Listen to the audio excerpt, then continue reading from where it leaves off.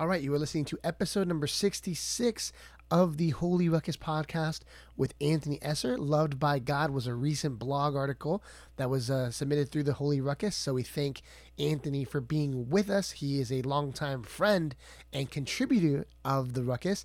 And so that is the conversation we are having today.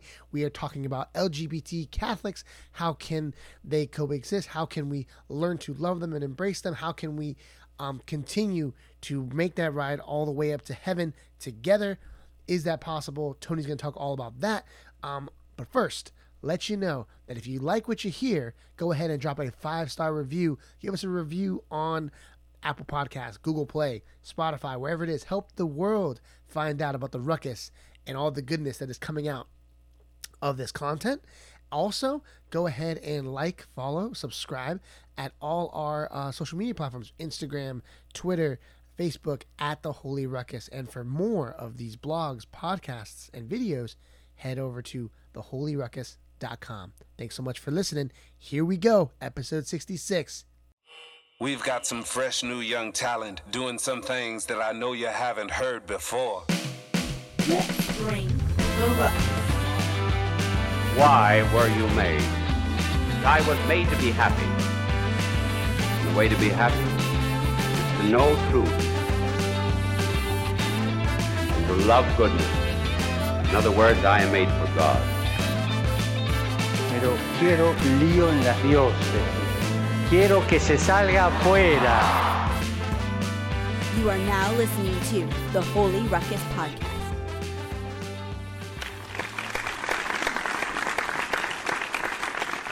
Yay, fake applause. You added Papa Francis. Papa Benedicto. Yes, I did. Let's bring him in. It is not just us today, Father. It is me, you, and Anthony Esser. Welcome. Here we go. Boom. Hey, how's it going? I told you I'd bring you back. I was backstage, man. There you go. Guys, welcome. Father, you and I do this. We're pretty frequent in the social mediums every week, doing the Holy Ruckus podcast. But now we have a special guest, a good friend of the show, a good friend of ours, and a part of the Holy Ruckus, a contributor regularly. I know him as Tony Esser. So, golf claps for you, man. Thanks so much for being a part of this. Yeah, thank you guys for having me. I'm really psyched to be here. Yeah. Awesome. Well, Tony, I'm not going to treat you any different than I would any of my kids or any of my other guests. We're talking rapid fire questions. This is what we do, man. And usually they're going to end up as softball questions, like very just easy. And they're going to be like yes or no, but who knows? We'll see what it is.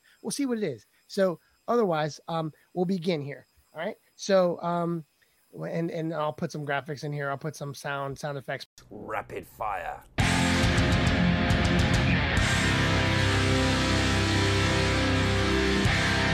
For now, word association. Whatever I say, I want you to come up with something. Your wife says, "Hey, babe."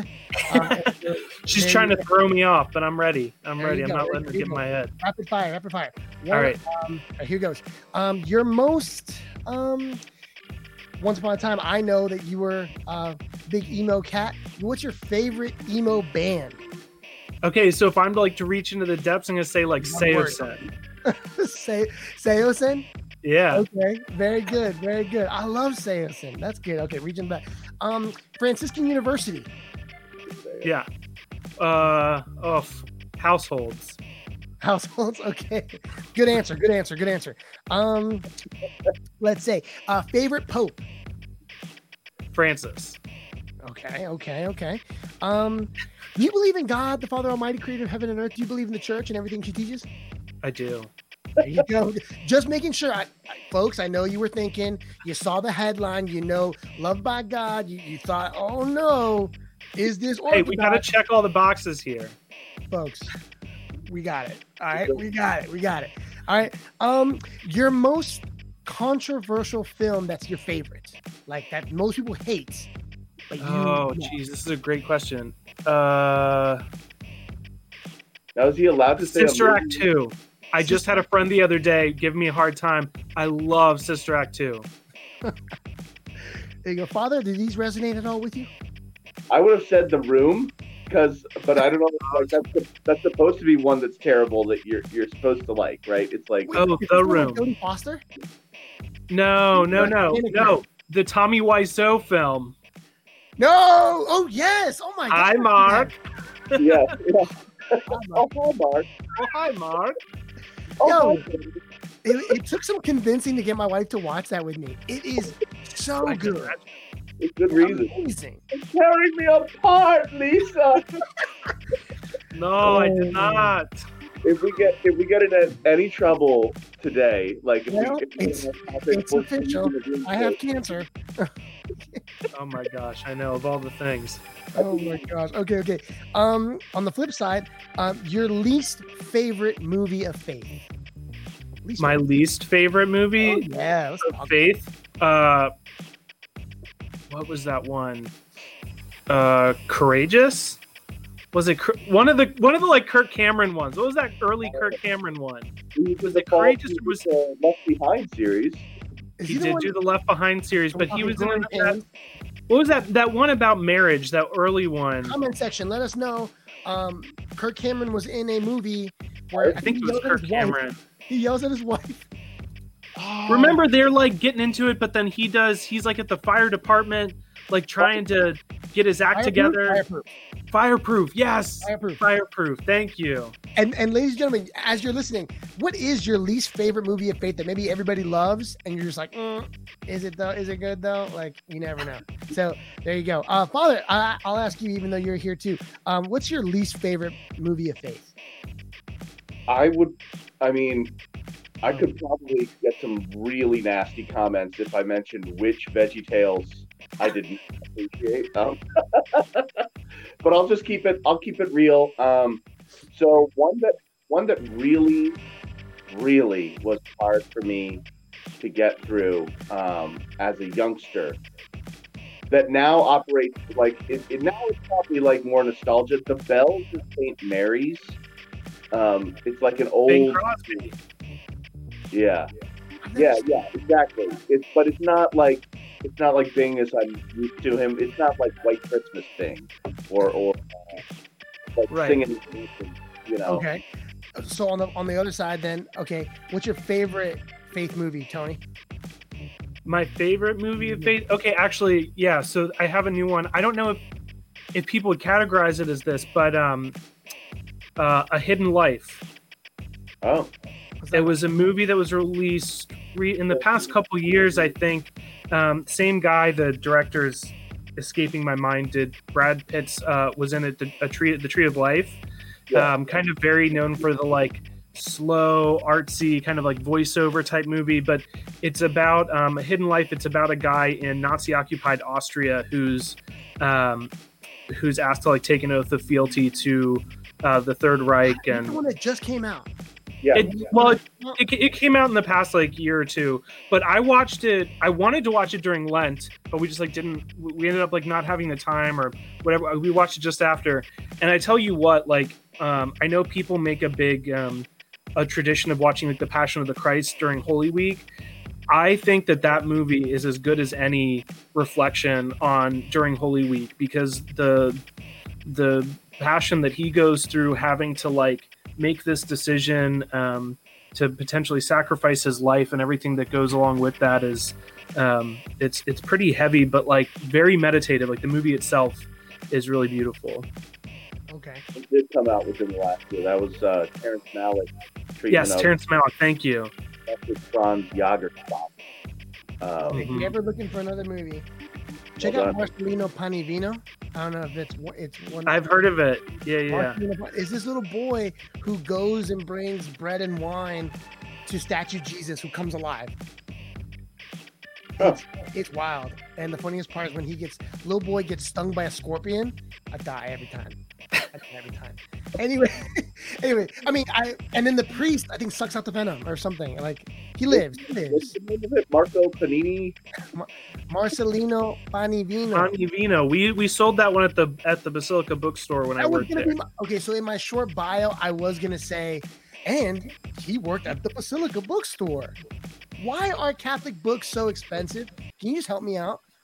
I think it's like any brick and mortar bookstore. I don't necessarily think Catholic books themselves are expensive unless you're talking about someone who's like self-published, or it's like a smaller publisher where they just can't afford to like give big at cost discounts or something. But I think that's more the reason. Your discount? What was my discount? Oh, God, I don't remember what the like employee discount was. It better be 50. I don't want to. Come on. Basilica National Shrine Bookstore. Basilica. No, well, I'll tell you what, the because we had the bookstore and then the gift shop across the foyer, and the bookstore you can't like mark up that much. So it wasn't like this a 50% discount, because that's a part of the thing with books is like we're not making that much money on book sales. You get a little hookup at the cafeteria. Oh, you know it, yeah. What? There you go. I get those mashed potatoes. I used to get the breakfast like hash potatoes and eggs and stuff. That was my jam. There you go. All right, let's talk about bisexuality. Ladies and gentlemen, well, what are we doing? Well, let's do it. Let's do it. Let's get into it, man. Ain't nothing to it but to do it. So I got both my boys, my friends, on here on the podcast with me. But let me do it proper. And you passed, by the way. The word association went way longer than it needed to. So whatever. I hope it was worth it, everyone. It was very worth it. After earning, it like humanizes you. After earning his bachelor's in Catechetics from Franciscan, Anthony has worked with youth and young adult ministry, most recently for the ADW for the Archdiocese of Washington as Coordinator of Parish Evangelization. He serves as the chairman of the Paulist Reconciliation Ministries Board. Say that like really, really fast. And has volunteered with Eden Invitation, a ministry and community for young adults who experience same-sex desires. He has co-hosted a podcast about friendship called Better With You. Check that out. And is working as a freelance photographer and graphic designer. His work can be found on anthonyesser.com. He is recently and is a longstanding, from the beginning of starting and launching the Holy Ruckus, he has contributed blogs. And he has recently published a personal essay called Loved by God. And my emails have not been the same ever since. Thanks so much for being here, my man. Yeah, no problem. And thanks for taking that bullet for me. And it was really and an important conversation. It's Father's fault that you're here, because he really, his curiosity was piqued. And so very good. Father, what do you got for my man? Like, I mean, what do you got? Opening statements. Like, oh man, what are we doing here? Why is the topic? A word of thanks to Tony for joining us today and giving us the opportunity, especially on this platform, to share even more of your heart. So you poured out your heart into this article, which is also posted on both your blog and then the Holy Ruckus blog as well. So if listeners haven't checked it out, after this conversation or simultaneously along with this conversation, you can look up Loved by God, which is the by is a play on word. It's a reference to your own journey in life, your own vocation, your own learning to live and accept and love God as a bisexual man. So can we reference the fact that this is this is not your typical version of our podcast here, and it's maybe not one that people are like all that excited about tuning in for, because it can be kind of intimidating. Do you feel any of that intimidation factor when you share on this, when you talk from your heart on this topic? Yeah, of course.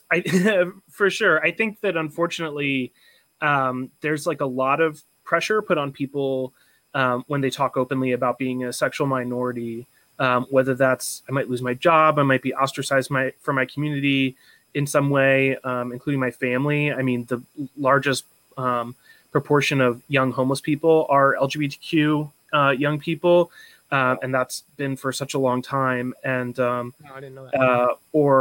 Or even just facing some of the kind of scrutiny, that we might talk about here a little bit. But I think like something that's important for me to kind of share going into this discussion is like someone recently told me this quote that unfortunately I really don't know the source of, where they talk about like, we're lucky being in the church. We have these kind of like guardrails of church teaching, of church doctrine, right? And so, but there's this whole road between those guardrails that we can walk in our journey of faith. and in trying to learn how to navigate issues like this, or complicated issues like sexuality or racism or anything else. And there's room in that whole road for different approaches, different paths, different journeys. And the church has a huge history of development of doctrine, of having different perspectives and spiritualities and approaches to things. That's why we have stuff like spiritual direction, so people can like navigate and find like, what is the way that God is calling me personally to walk things. But I think that, like one example is like I use the term bisexual to describe my sexual orientation. And a lot of people in the church, and I've received this feedback even since publishing the article, is that that's like the language of the world.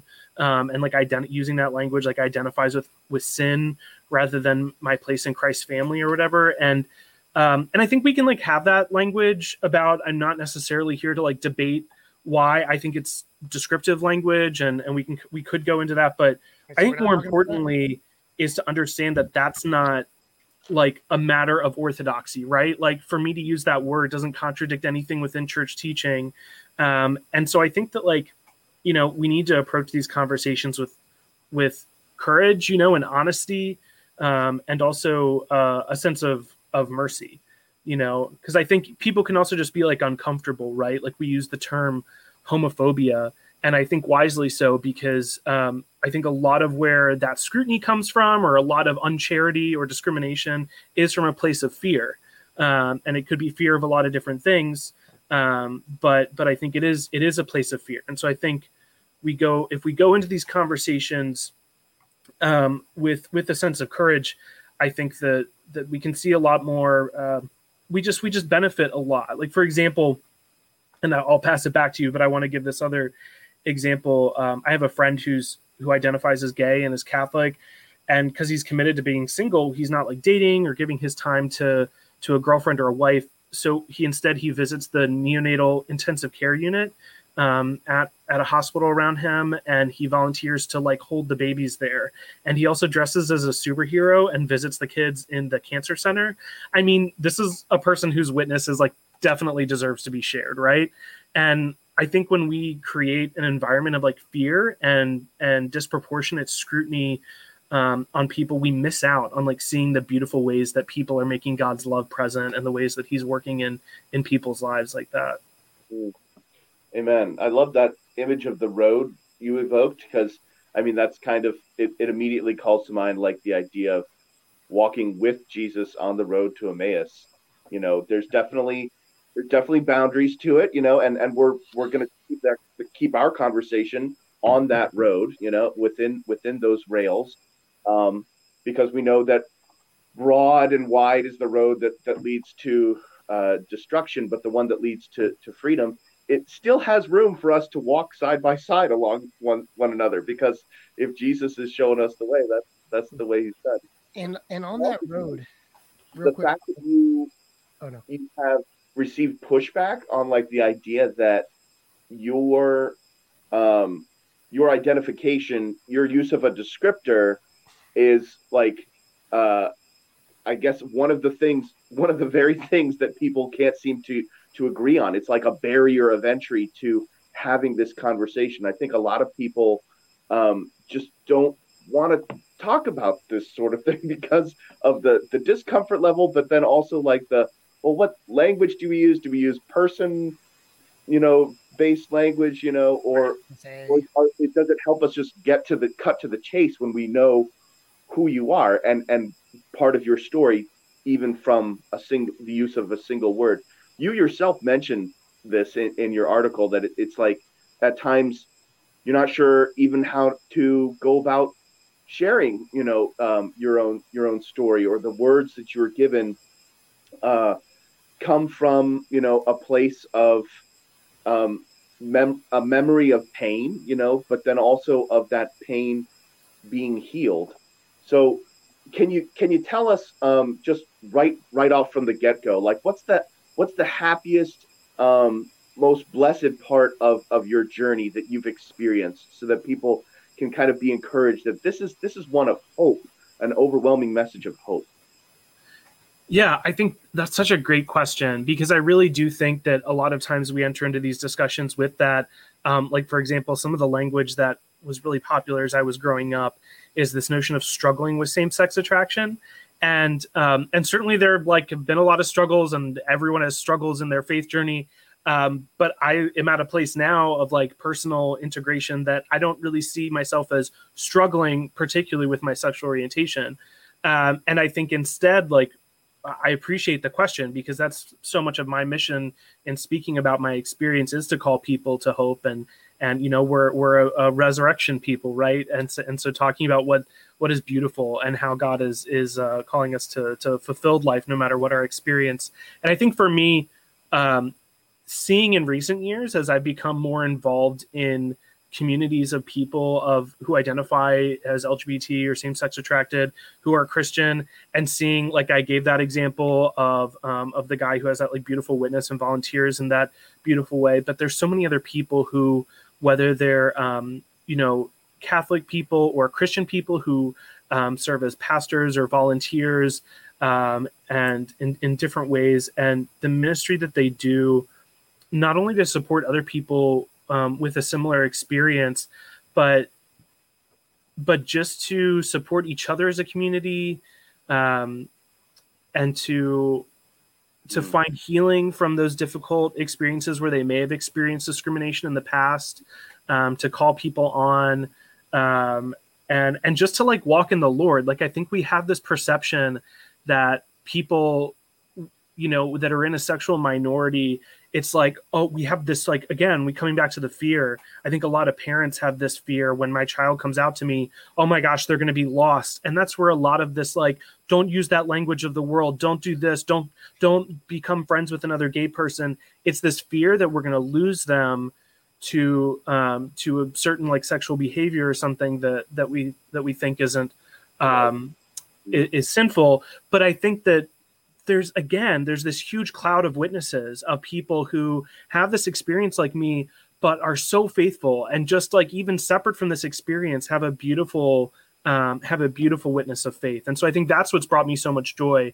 Is I went on a retreat last year with one of these communities of people, and just singing praise and worship with them and reading scripture, and it had not even necessarily anything to do with our experience as sexual minorities, but just being together with people who love the Lord. And then this was a shared experience, was really beautiful. So if I may, Tony, yeah. On this road with you, and even in your experience, even recently, you're not alone. I mean, obviously, church and that, but you're not alone in the real sense, because we should have said in the beginning, you're married. You're married, yeah. Beautiful wife Casey, and your kids. Talk about that and how that's changed or amplified, or just the witness, right, that you're giving now as a husband, as a father, in the sacrament of marriage. Yeah, for sure. And I think it is important to bring that up, both because there's a lot that I've learned in being a married person and living out that vocation, and also to point out what we've not specifically mentioned, that is my experience is very particular. My experience, there's a lot of people who are choosing to live a celibate life as a way to pursue their vocation, or who are living in some kind of intentional community, or even committed friendships and different things. And so my experience is my experience. It's not to say it doesn't apply to some things we don't share, but I'm just sensitive to that. But yeah, my wife is incredibly supportive, maybe even sometimes more than she's even more eager for me to share and be open and kind of pursue God's will for me in the uncomfortable ways that, even before I feel ready, she sees and has encouraged me in those things, which is, again, awesome, because other people sometimes have projected that fear. Well, have you thought about what's your wife going to say, or what? And then I want to be man, you don't know her. You don't know how God is working in our life. We have prayed and talked and spent time together, and we move into stuff like this conversation very much on the same page. But by the time that we've had this conversation about my sexuality long before we were married too, is an important thing to note. Like everyone, the first months and even years of our dating life, we were kind of gradually getting to know each other, and that was a part of myself I shared with her early on. And by the time we got married, as she would tell you, as she told me, that she loved this part of me, just as she loved every other part of me. And she didn't marry me in spite of it. She married every part of who I am. Now, obviously, that said, when you enter into a marriage, you give a part of your sexuality exclusively to your spouse. And so, for me, it's like, however, like everyone desires some level of intimacy even outside of their marital relationship, and like that's important. So I think there's this like bigger image too of like what does intimacy mean, and like where do we talk about intimacy versus sexuality. So that's something I think as we were preparing for marriage and entering into marriage, it was exploring, like, as I pursue this relationship of intimacy, how does it give me just like a fuller understanding of like what intimacy is and how that relates to sexuality and my particular experience of sexuality. So I've been lucky to like have someone so supportive and so faith-filled to navigate that journey with me. Well, you really said a couple of my favorite buzzwords there. You've already used community or communion and intimacy. I find the latter is especially, it's like both really well known. Like everybody thinks we know what we're talking about when we're saying like, oh, being intimate with one another. Like that certainly is a euphemistic expression. But it kind of drives home the reality that actually, no, we're not on the same page most of the time when we're talking about intimacy, especially in a Christian context informed by the gospel, really modeling the kind of intimacy that Christ himself offers his own beloved. He has, of course, his closest friends and a special relationship with the 12.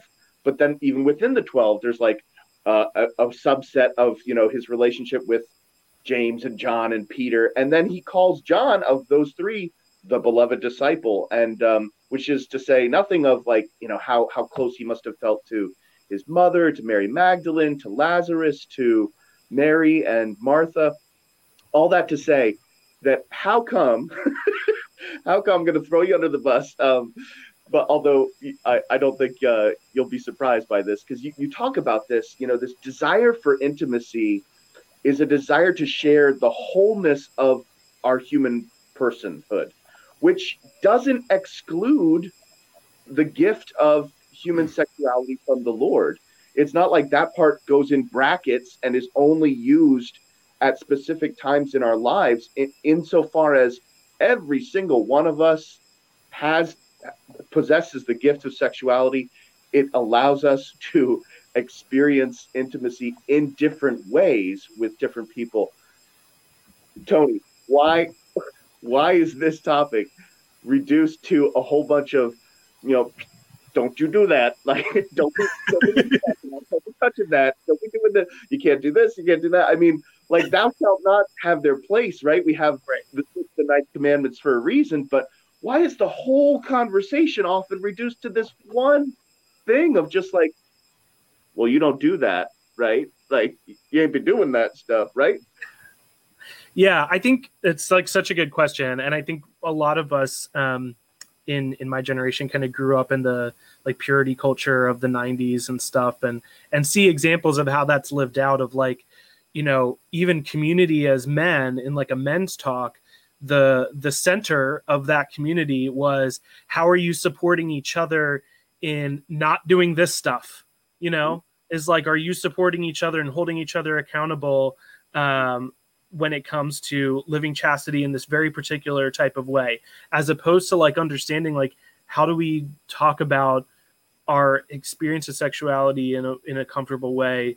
Like, how do we communicate at all? Like we're being told to like have these like accountability relationships when like young teenage boys don't know how to talk, let alone talk about like their sexual feelings.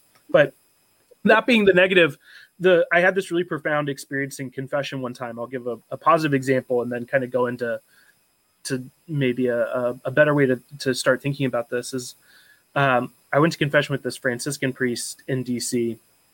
And besides my sins, obviously, I shared with him my experience of living as a sexual minority within the church and some of my kind of frustrations. And his response was in part like, just that many in the church don't have a mature sense of sexuality. And until we develop a better perspective, we're going to keep making mistakes and hurting people like you and people in your situation. And like, that was such like a touching and profound experience for me to experience such like humility from a priest of the church. But I mean, he was right. Like in terms of like how we talk about sexuality, especially same-sex attraction or homosexuality, we do so in like such limited terms, right? John Paul II, I think, talked about and you can correct me if I'm like misquoting him, but talked about the problem with pornography, about like the problem with it is not that it shows too much, but that it shows too little. And I almost think, and I'm going to get like attacked for this, but I mean, hope maybe it'll shake it up a little bit. I think the way that we as a church culture talk about sexuality is kind of pornographic, right? We talk about sex. We talk about like sexual intercourse and sex acts, and that's how we understand sexuality. And the problem with that is not that it's too much or too graphic, but it's that it shows too little. It's the same problem. Our understanding and approach to sexuality, if we really want to have a deep theology of the body and the way that we actually accompany people, should follow John Paul II's example, and it should include more. And that's evident in just how we live our human experience, right?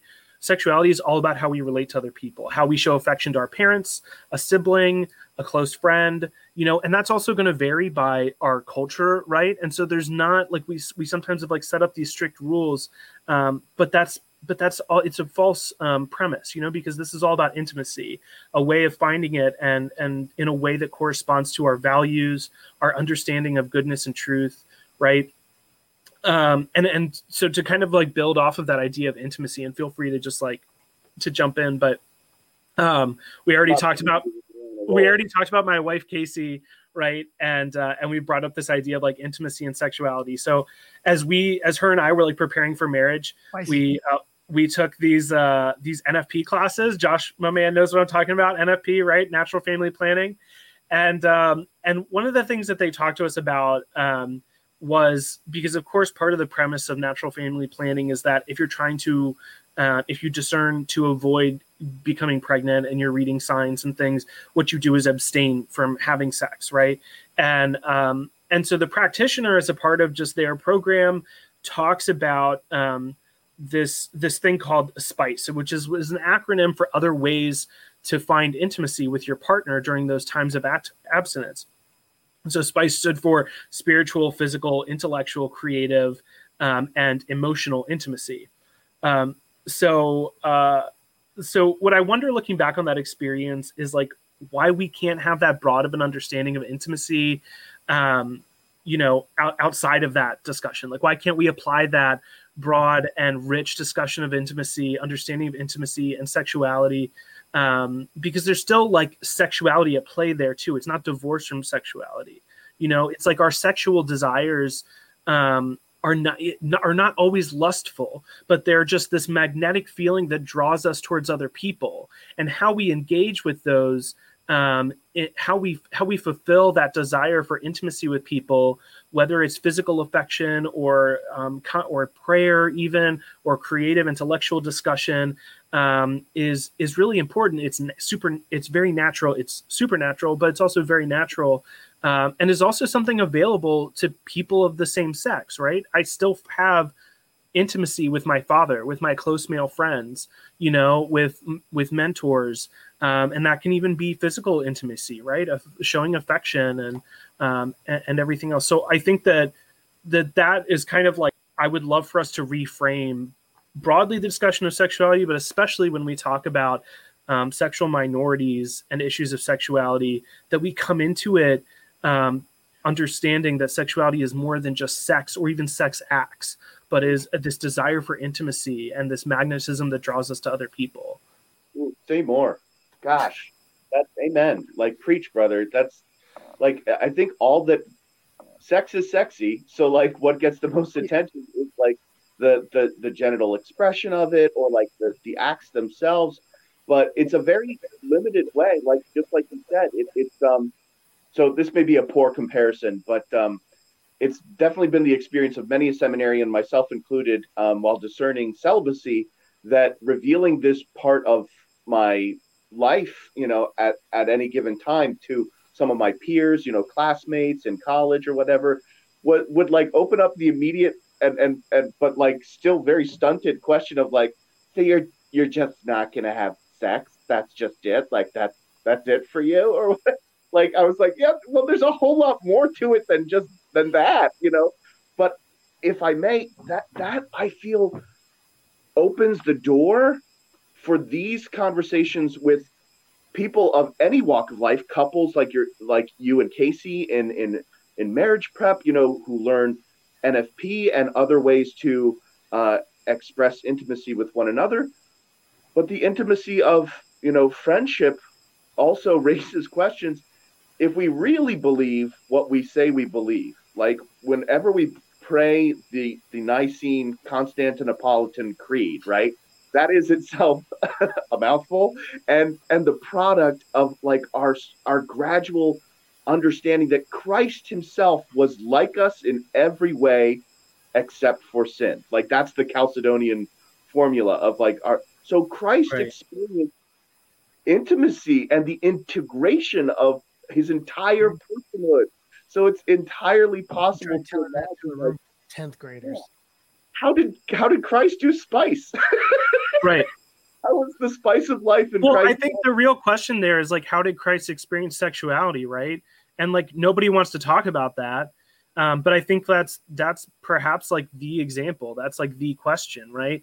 Because if sexuality and by extension sexual orientation is all about a desire for sex acts with other people that inevitably leads to lust, which is really a lot of that's the extra connection we make with people in sexual minorities, is not only is a desire for sex acts, but it inevitably leads to lust and is in itself disordered because it's so focused on these sinful sex acts.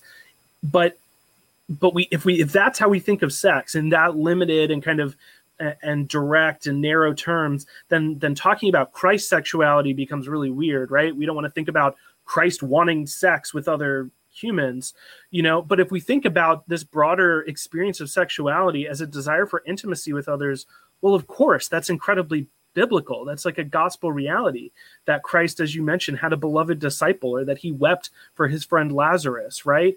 Or that, his desire to gather apostles to himself or have favored followers or friends, I mean, as God, but that's his experience of humanity is grounded in a sexuality and a magnetism that draws other people. Now, I don't know what exactly that looked like. Obviously, none of us do on this side of heaven.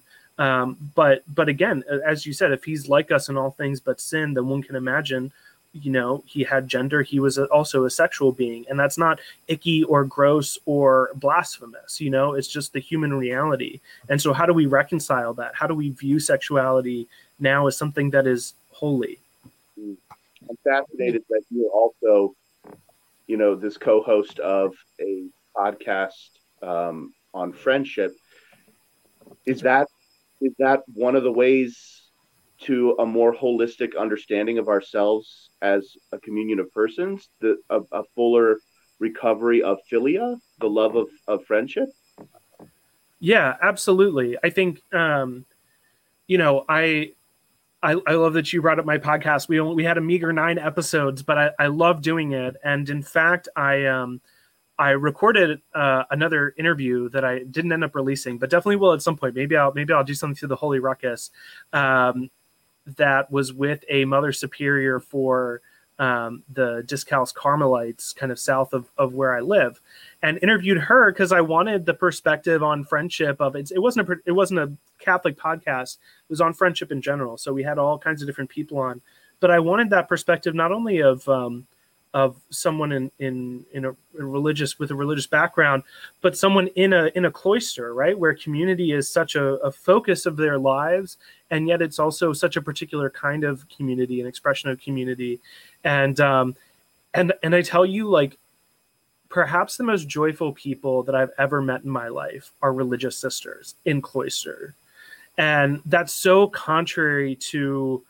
how, like, we often understand, like, joy and happiness and pleasure and, like, is to be in the world and to be taking advantage of everything that life has to offer us. And yet, like, these men and women who live community together and find through their incredibly focused prayer lives deep intimacy with the Lord. They're like so joyful. I mean, they just radiate joy from people who come to visit them. And so I think that, and so that's what I discussed with her, was this like idea of relationships within the convent. And in a lot of ways, their relationships are very ordinary in some of the like problems they have to navigate relating to each other, and yet like the deep love that they have for each other as well. And it's also a committed love, right? In living in the kind of community that they have particular boundaries on their way of life that honor God's will for their lives. They we talk about vocation, right?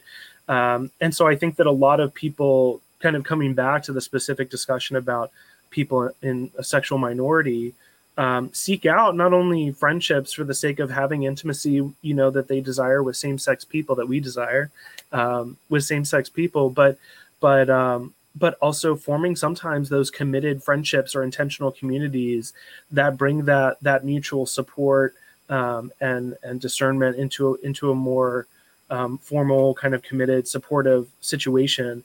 And that idea of like committed friendships or celibate partnerships is kind of a hot topic, of course. I don't know if we want to get into it, but in a sense, like we have those communities of committed friendships and relationships in the culture. And there's a ton more to say about friendship, right? I mean, I mentioned earlier, I see a comment came in from Annie McHugh about friendship being a lost art in our culture, right? And that young people are sometimes labeled gay just because they're close friends with someone of the same sex. And I think she's right on, but it also kind of goes back to what I said earlier about like how we show affection is largely cultural, right? Like sometimes as Christians, we want to narrow those guardrails for ourselves, which is actually how a lot of ancient heresies operated, that we have special knowledge and our idea of what doctrine is should be more narrow. But the reality is that a lot of these things that we think are right or wrong are actually just culturally based, and we can move those understandings in different directions. So I think that what Annie very wisely points out is that our oversexed culture, right, doesn't just result in people who are sexually promiscuous. It actually can result in an isolation of people, right? Because sexuality is very personal, and entering into a sexual relationship makes us really vulnerable. So if the world is kind of oversexed, if sexuality is very present in all of our relationships and all around us, then we can actually isolate from other people as a matter of fear, to say, well, I don't want to get close to that other guy because I don't know what that's going to say about me, or I don't know what mixed messages I'm going to send him, because sex is just like so permeated in the world. And again, like kind of going back to that too much, too little thing, I think it's not a matter of like creating more boundaries and boxes and more fear, but it's just to talk more about sexuality and again, like just go back to talking more about intimacy and that like it's okay like to have a really close guy friend. And if you're a parent of a young kid who has I think there's little ways that we manifest this, to not make comments, or be suspicious or ask weird questions of the kid, just to affirm that, like, oh, it's so beautiful that like you have this really good friend, and like that's awesome. I think friendship is super important. Even in marriage, that's not something that we forsake. We need friendships outside of marriage, and I certainly have super close male friends, and that's a huge way that I've like integrated my desire for male intimacy into my adult life and into my vocation of marriage. And my wife is super supportive of that. There's no kind of like jealousy or suspicion there or anything, right? Because she's super hip to the idea that like we all need intimacy. She goes and has a prayer group with some ladies that she spends time, that she works with. She has her sister that she's super close to, people that she talks late at night on the phone with. And, and so do I have like super close guy friends, some who are straight and some who are not. And our friendship is in a lot of ways just super normal, but is also like really fulfilling of those like magnetic desires that I have. There you go, man. More than one or two ways for intimacy. Spice. Look it up, folks. Spice. Anyway, we're getting spicy here today. Spicy. Father Pat, let's take a little break there, Spicy Pat. I almost said Spicy Pete. I think the best part of how you shared, by taking us through those, different walks. Did you just spell out the S? You spelled out, yes. Yeah. Share. I'm going to send mixed messages. We're going to take a break. You look at, the 45th minute, he's giving us, subtle hints. I'd say that every single one of those walks of life that you just mentioned not only is capable of achieving an appropriate, integrated intimacy, but we're all called to live the life of virtue too. At the same time, we're all called to live the life of chastity. So every married couple is shooting for that goal. Every person of faith is, striving for that goal, building ourselves up, building the kingdom within so that we can build the kingdom without. And that's shared common ground. I feel like finding the common ground is like the tricky part of the conversation, because there's a lot that divides. I got to throw a kind of a curveball at you. You're throwing all these curveballs. I'm gonna throw this thing. This question came into me, and it comes from a place of kind of shared hurt. You do a great job in your blog, your article, about talking about, what you thought went wrong and what you thought went right.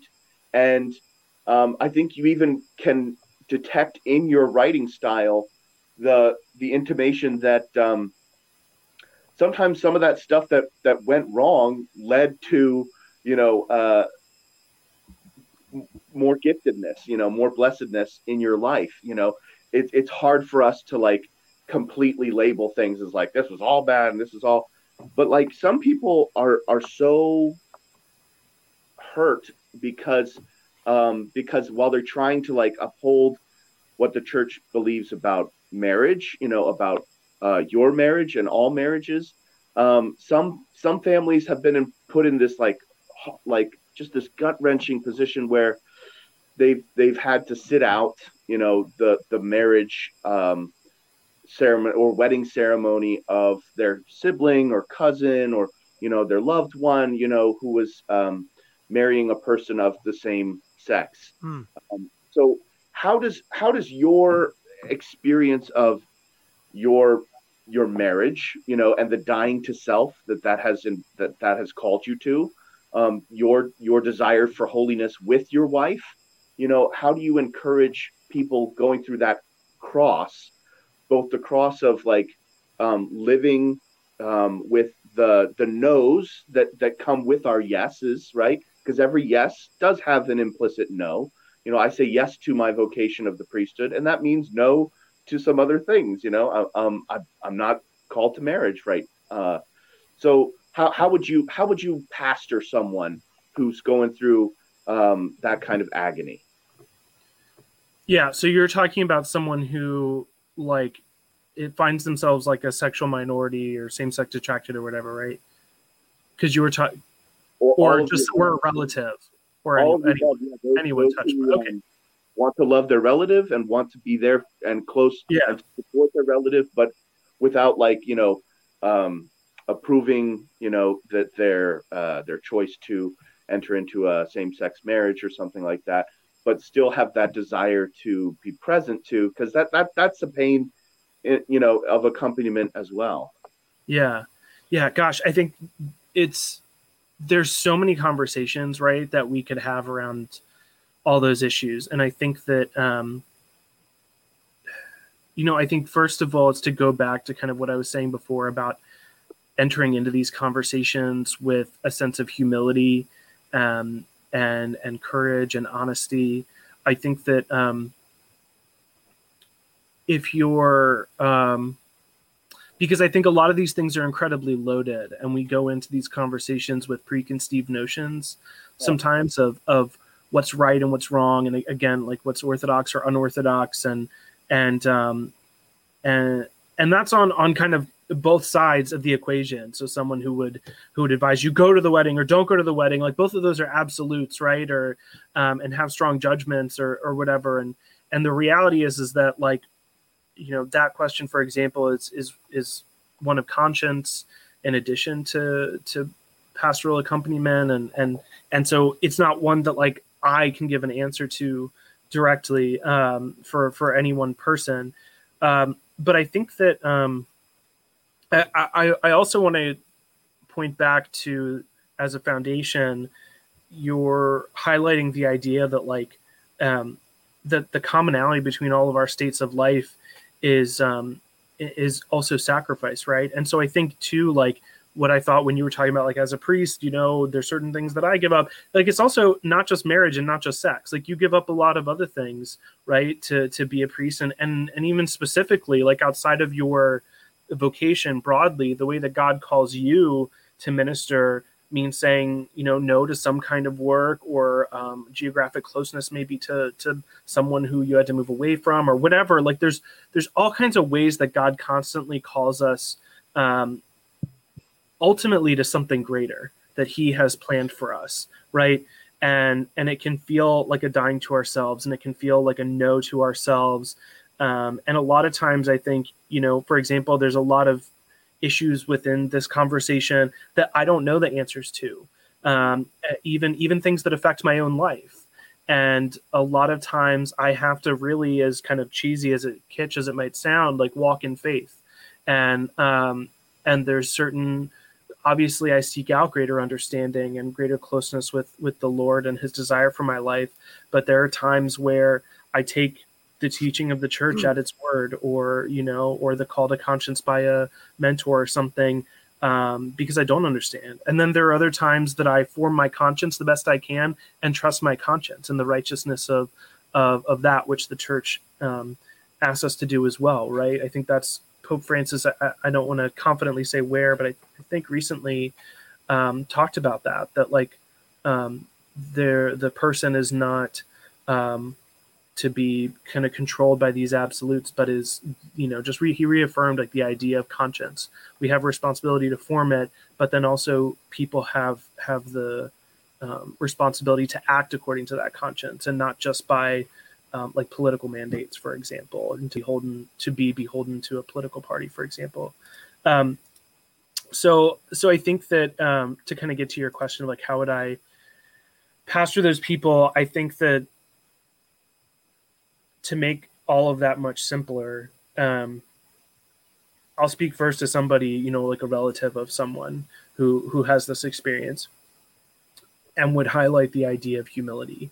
So as you would go into these conversations with your family member, or even prayer, or a conversation with a spiritual mentor, really do some self-reflection, and try to determine what all is in your heart. What are the fears? What are the hopes? What are the disappointments? And just be really honest with yourself about those things, because if you are talking about a loved one who you want to accompany, along their journey of faith toward the will of God for their life, then it's not about you, right, or your agenda. And that's not to say that God can't work through our own hearts, or the Holy Spirit can't move through us, but we also have to kind of weed out what is of the Holy Spirit inspiring us, and what is of fear and pride and nervousness, or even scrupulosity. And so I think just taking some time to reflect before sending that text message, or posting that Facebook post, or getting coffee with that person, even if it's just a breath that you have to take before responding to someone before you, and just try to bring yourself into that place of, like, this isn't about me. Let me not try to automatically react. And that's really a safe, a kind of like safety check, is just to not be immediately reactive, right? But to try to at least start from a place of listening. And Pope Francis has affirmed that over and over again in his writings, right? He talks about accompaniment, and the art of listening, and the importance of listening, and has a lot in his writings, advises us of the practical ways to do that. But ultimately, it has to begin with this attitude, what he describes as removing our sandals before the sacred ground of the other. And so we can often look at other people as a project, as someone that we need to like fix or convince of something. And that leads to like a lot of fear and nervousness over like, oh, I might not be able to do that, or what happens if I don't do that? But the reality is, not only is that other person a sacred life separate from your agenda, but they're also God's child. Even if they're your own biological child, the even higher reality is that they're the Lord's. And so start from that place of humility, and also trust in the Lord's capacity to work in their life. And to people who might share my experience, have same-sex desires, or identify as gay or lesbian or queer, trans, or whatever, I kind of will echo what I said in my essay. And that is, regardless of where you are in your journey of faith or journey of integration and humanity and sexuality, is that the church can be a home for you. And we can be honest about what the teachings of the church are, and what we are called to as Catholic Christians, how we believe that the Lord calls us to live out our whole experience of sexuality. There are certain ways that we are called and that honor him, that but we can and we should be honest about those things. But we can also there's also great freedom and great grace and great peace in intimacy and in a relationship with the Lord. I found that in my experience, not just in my marriage or my friendships, but I mean, really, if you're at all a person of faith who believes that there's a God who's like calling us to eternal life, then like just walk with us, and be patient with us, because we're all headed to that. We're all headed to that like ultimate intimacy with God, and it's never going to be enough. Nothing. Even the person who has the most beautiful marriage, the most pleasurable sex, the most amazing friendship group, like it's never going to compare. So if you're wherever you are, like just come be with us. I love you. I know these guys probably would love you if they met you too, and so that's what I'll say. Maybe not. Maybe I do. Maybe. I know Josh is working on me. He doesn't want to convince all these strangers now. Yeah, we're 3 minutes up. We're gonna go in the final stretch. But first, I'm not letting Father Pat get out. So this podcast would not be possible without the lovely supporters who are patrons or who are on our Patreon page. And so, Father Pat, how do we thank them, and how do we encourage the listener or the viewer to become a patron on our Patreon page? Do this in a I don't know, old Irish accent. Go ahead. Well, we have to say thank you to all of those who have given of themselves and have reached into their own pockets, especially those who have experienced at some point some kind of aches and pains of trying to make ends meet. Thank you for your support. You don't have to understand how Patreon works in order to use the Patreon. It's there for all of us to use. And I'll say that I use the Patreon, but not in the way that you're expecting. And I do indeed appreciate that so many people are supporters. There you go. Are you all right? This guy sounded like he was on his last leg. This guy was out. He's like, this guy was. It was one breath. How was that? Oh my gosh! It sounds like a robotic Swede. Swedish. Just Stop. for you, We're going. Yeah. I'll record your voicemail. There you go. But no, seriously, folks, if you like what you hear and you want to be a part of the journey, and with exclusive content by Father Pat, which is coming, and now Anthony, I'm gonna add anything after this. We're gonna put up there too. on the Patreon content. So definitely subscribe and enter into that, whether it's $3, $5, your coffee, your $7, your $15, your $30. You get a Holy Ruckus mug, a little t-shirt, a little deep V-neck, however you like it. That's what we're doing at the Holy Ruckus. And here we are at the last stretch. It's 7:00. Father Pat, let's look through some of these questions. Let's see. There was a really good one here by Marisol. Marisol Lopez says, how do I speak? I don't know. I'm just reading this. How do I speak to someone in my family dealing? How do I speak with someone in my family dealing with same-sex attraction or any other LGBTQ folks? Go ahead. I imagine this is for you, Tony, because yeah. No, this is a great question, and we kind of started to talk about like just the kind of attitude of humility to take, right? But so I think, whether you're a pastor, a parish leader, or just friend or family member, it's important to know, first of all, it's okay to not know immediately what to say. Especially as someone like is initially like coming out to you, chances are this was like a really big step for them to open up to you about this part of their life. So just try to like listen to their voice, read their body language, understand how they might be feeling in the moment. Try to build that sense of empathy. And you might, depending on what they share and how they appear to feel, you might say something like, "Oh, that took a lot of courage to share with me. Thank you for trusting me with that." And try not to like ask a bunch of questions right off the bat. Sometimes curiosity can show that you share in the right context, but people should also like be given the space to share their life at a pace that's comfortable for them. So you could say something like, "I'm here to listen whenever you want to talk."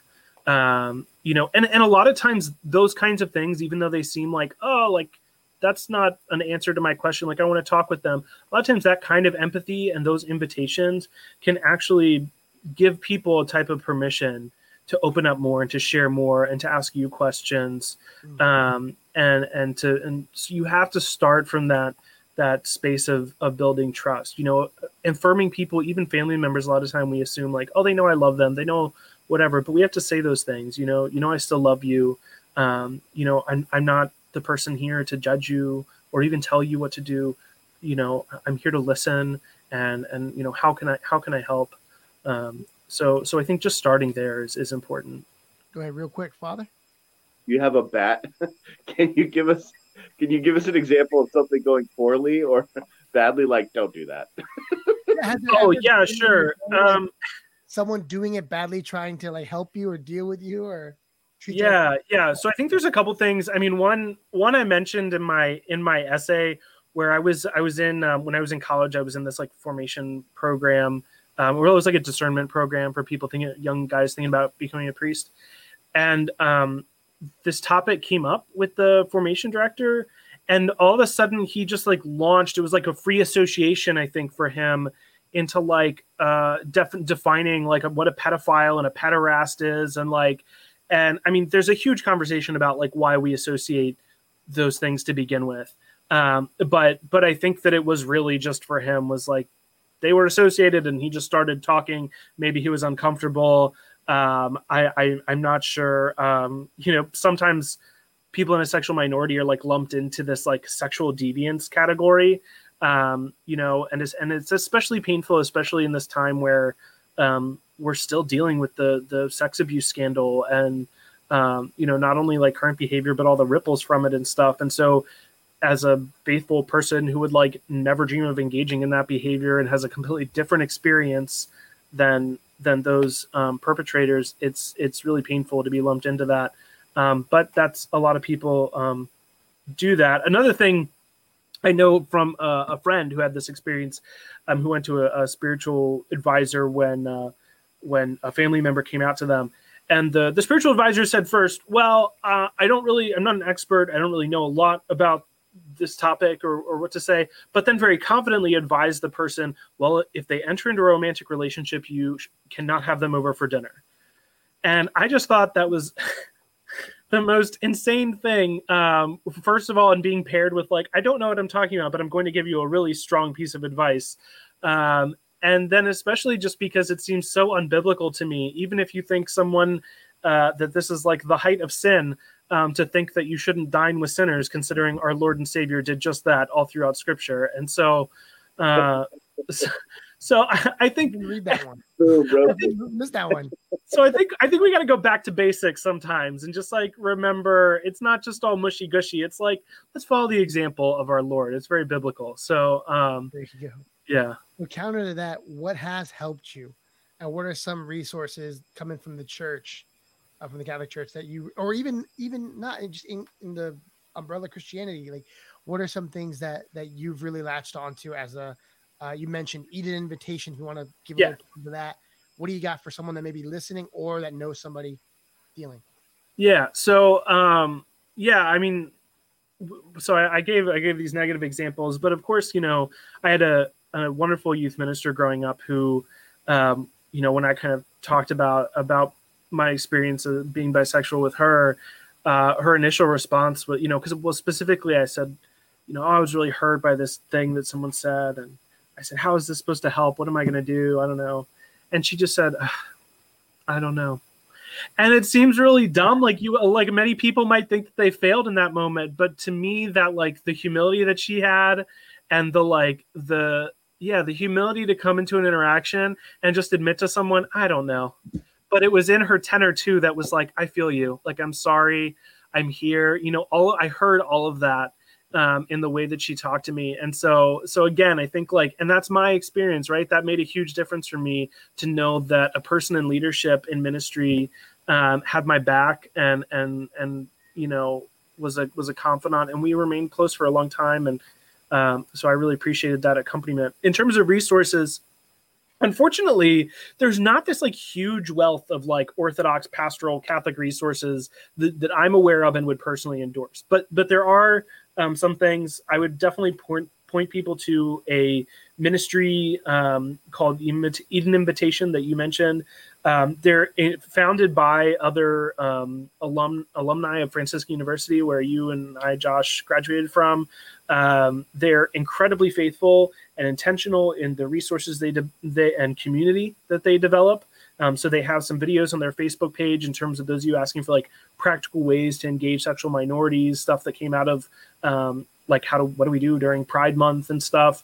But they also do a lot of community development. So if you're identify as lesbian, gay, same-sex attracted, queer, trans, and are Catholic or even Christian, and want to find community with other faithful, head over to Eat an Invitation. They do seasonal book clubs. They have other ways that they gather for community, and so feel free to connect with them. They host retreats and stuff too sometimes. A couple books I might recommend reading. One is by Catholic Eve Tushnet, who's also local to DC here, where Josh and I are at. She is involved along with some others with the ministry at the Cathedral of St. Matthew downtown. She wrote an awesome book called Gay and Catholic. So I would definitely recommend that. Another book by a Catholic that I know has been kind of controversial is Building a Bridge by Father James Martin. We don't talk about him here. No. I find it really unfortunate. He's still a priest of God, man. He's still a priest of God. I find it really unfortunate that at least that book is so controversial, because it's actually it kind of very basically talks about kind of what I was getting at in terms of this approach to conversation and dialogue, and it's really I think it's actually really revolutionary in the way that it speaks to both people in the church engaging in this conversation from the outside and people in the LGBT community, maybe even those, outside of, who are kind of outside of the church or feel outside of the church teaching, how they should engage each other in dialogue. And that's solely what it's about. That's solely its purpose, is to engage them to dialogue better. And so I think it's worth the read. A couple others I would recommend too. One is, this guy is not Catholic, but I think if you can navigate that well, it's a really great. It's by Wesley Hill. It's called Washed and Waiting, He has some other books. I think he was the one who wrote Spiritual Friendship, but he's a great author in the what kind of another way to talk about LGBT Christians is this like side B people, LGBT Christians who subscribe to a traditional sexual ethic. So he's a big leader in the side B community. So that would definitely be worth reading. Obviously, you can find my essay on the Holy Ruckus and on my website. The last book I want to recommend, just because it's a very different thing I just saw before I got on with you guys on my bookshelf, is the biography of a guy named Father Michael Judge.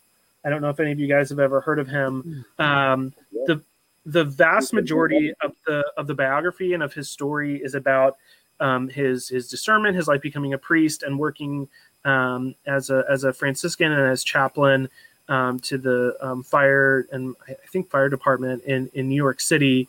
He was the first recorded casualty on 9/11.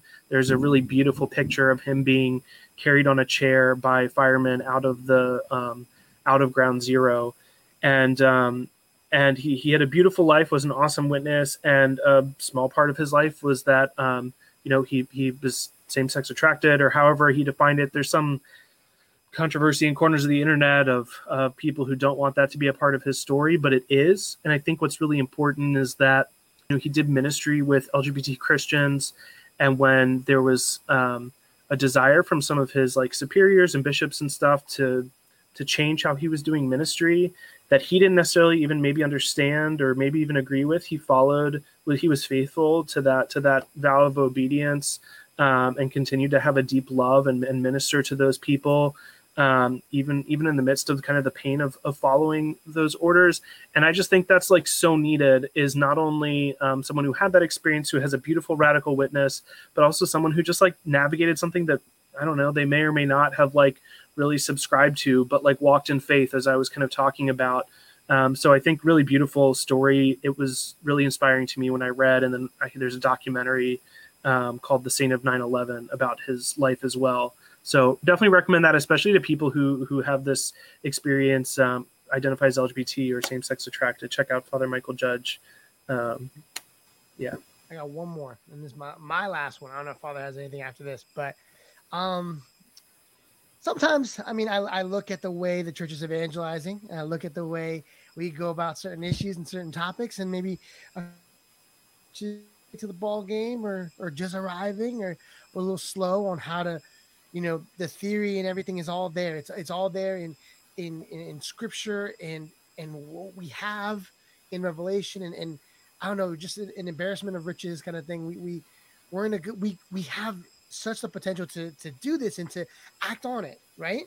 So the ideals are all there, but then when it comes to executing, we fumble the ball here. And we talked about the epic fails, but also the resources and things that are coming out that have been good for you in the accompaniment. But I guess for you, what keeps you staying on the boat?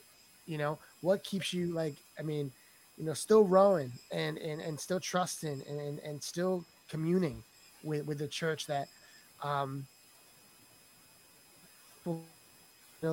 don't get you or don't want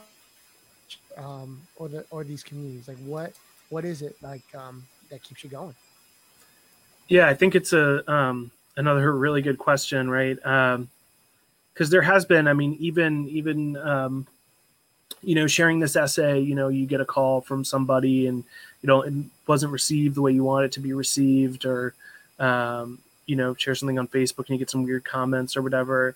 But even just historically, there's been times in my life where I've been asked not to share about this part of my life, again, from people who I think were just fearful of what that would mean, how other people would react. And it is, to be honest, to kind of rise to your question, it is really painful and it is really tough. And I think to call people to task, actually, I'd say we need to be really honest about that, about what kind of environment we are creating for people who have a different experience than us, because it comes to a point in spiritual community where if you and this is not a perfect parallel at all, but we segregated historically a lot of like the Black Catholic Church, into their own parishes, right? And that was their coping mechanism in a sense, or what they were allowed in order to survive as faithful within the church.